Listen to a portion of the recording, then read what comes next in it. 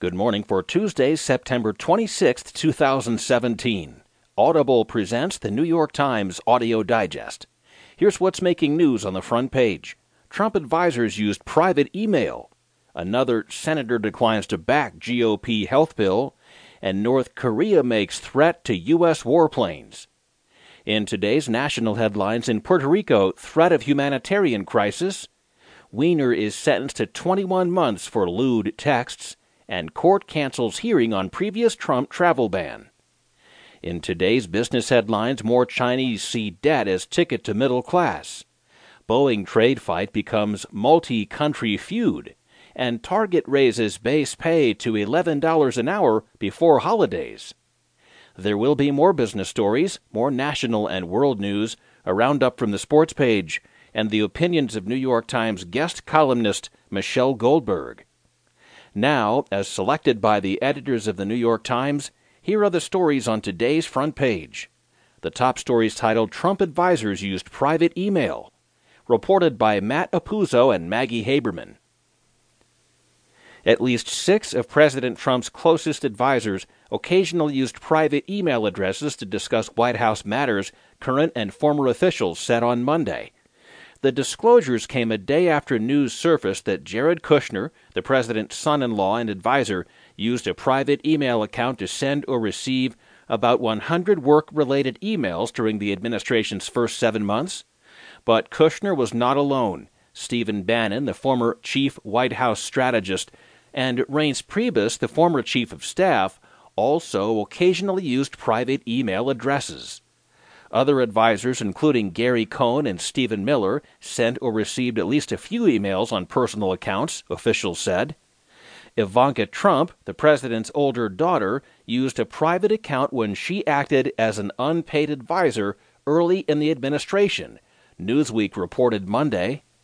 Administration officials acknowledged that she also occasionally did so when she formally became a White House advisor. The officials spoke on the condition of anonymity because they were not authorized to discuss the matter with reporters. Officials are supposed to use government emails for their official duties, so their conversations are available to the public and those conducting oversight. But it is not illegal for White House officials to use private email accounts as long as they forward work-related messages to their work accounts. During the 2016 presidential race, Trump repeatedly harped on Hillary Clinton's use of a private account as Secretary of State, using it to paint her as untrustworthy. "We must not let her take her criminal scheme into the Oval Office," Trump said last year. The FBI closed its investigation into Clinton's handling of classified information and recommended no charges. But even after becoming president, Trump has prodded the Justice Department to reinvestigate. While the private email accounts spurred accusations of hypocrisy from Democrats, there are differences. Clinton stored classified information on a private server, and she exclusively used a private account for her government work, sending or receiving tens of thousands of emails. The content and frequency of the Trump advisors' emails remain unknown, but administration officials describe the use of personal accounts as sporadic. The emails have not been made public. All White House personnel have been instructed to use official email to conduct all government-related work, Sarah Huckabee Sanders, the White House press secretary, said Monday. The issue immediately triggered questions in Congress. Representative Trey Gowdy, a Republican from South Carolina, sent a letter to the White House and federal agencies asking about the administration's personal email use. Representative Elijah Cummings, the senior Democrat on the House Oversight and Government Reform Committee, asked the White House to make sure that none of Kushner's emails are deleted. This is the second front-page story. Another senator declines to back GOP health bill. The story is written by Thomas Kaplan and Robert Pear. A last-ditch attempt by President Trump and Senate Republicans to dismantle the Affordable Care Act appeared to collapse on Monday as a pivotal senator announced her firm opposition to the latest repeal plan, virtually ensuring that Republicans would not have the votes they need for passage. The announcement by Senator Susan Collins of Maine effectively dooms what had been a long-shot effort by Senate Republicans to make one more attempt at repealing the health law after failing in dramatic fashion in July.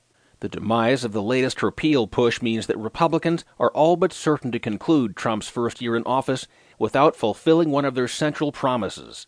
Collins, one of 3 Republican senators who opposed the last repeal attempt in July, described the latest plan as deeply flawed. She expressed concerns about cuts to Medicaid. Health care is a deeply personal, complex issue that affects every single one of us and 1/6 of the American economy, Collins said in a statement, lamenting the rushed process and the content of legislation that has shifted constantly as Republican leaders scrambled for votes. Sweeping reforms to our health care system and to Medicaid can't be done well in a compressed time frame, especially when the actual bill is a moving target. The Senate Majority Leader Mitch McConnell of Kentucky faces the unpalatable choice of admitting defeat or moving ahead.